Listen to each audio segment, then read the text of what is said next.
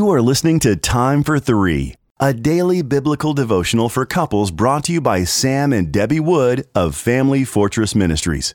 You can purchase a printed copy of Time for Three at familyfortress.org. November 25th, a divine display. Our first scripture reading comes from Hebrews chapter 13 and verse 4.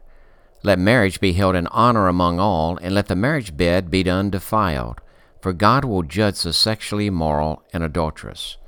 Our next reading comes from Ephesians chapter 5 and verse 32.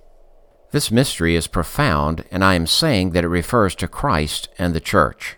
In a Newsweek magazine article titled Yes to Love, No to Marriage, a woman named Bonnie states, I do not believe in a religion that says romantic, committed love is moral only if couples pledge joint allegiance to God. She continues, I don't need a white dress to feel pretty, and I have no desire to pretend that I'm a virgin.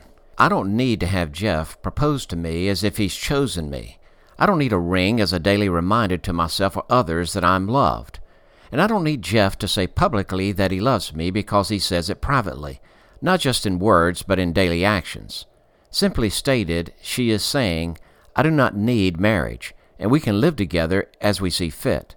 Unfortunately, this article is gaining momentum in America. Why does God place such emphasis on the institution of marriage? In today's reading, Paul helps us gain an understanding by stating that marriage is the ultimate earthly display of the covenant relationship between Jesus Christ and His church. That is, Christian marriage is meant to be a divine picture of the heavenly relationship between Jesus Christ and His bride. No wonder God says we are to view marriage as precious. A couple who cohabitate denigrates marriage and tramples its sacred meaning under their feet. When I view marriage as an earthly representation of a heavenly relationship and live it out according to God's design, I glorify Him.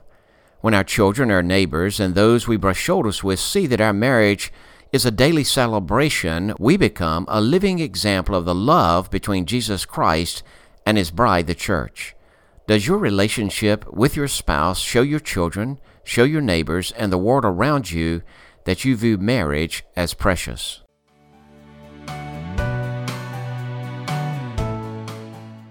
If you are blessed by these daily podcast devotions, please consider joining our ministry team by making a donation of $2 per month on our ministry website at familyfortress.org or on our ministry app.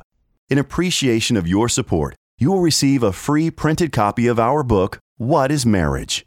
Family Fortress Ministries is a nonprofit focused on enriching families through biblical teaching. More resources are available at familyfortress.org and on the Family Fortress Ministries app, which can be downloaded from the App Store or Google Play. Thank you for your support, and don't forget to subscribe to this podcast.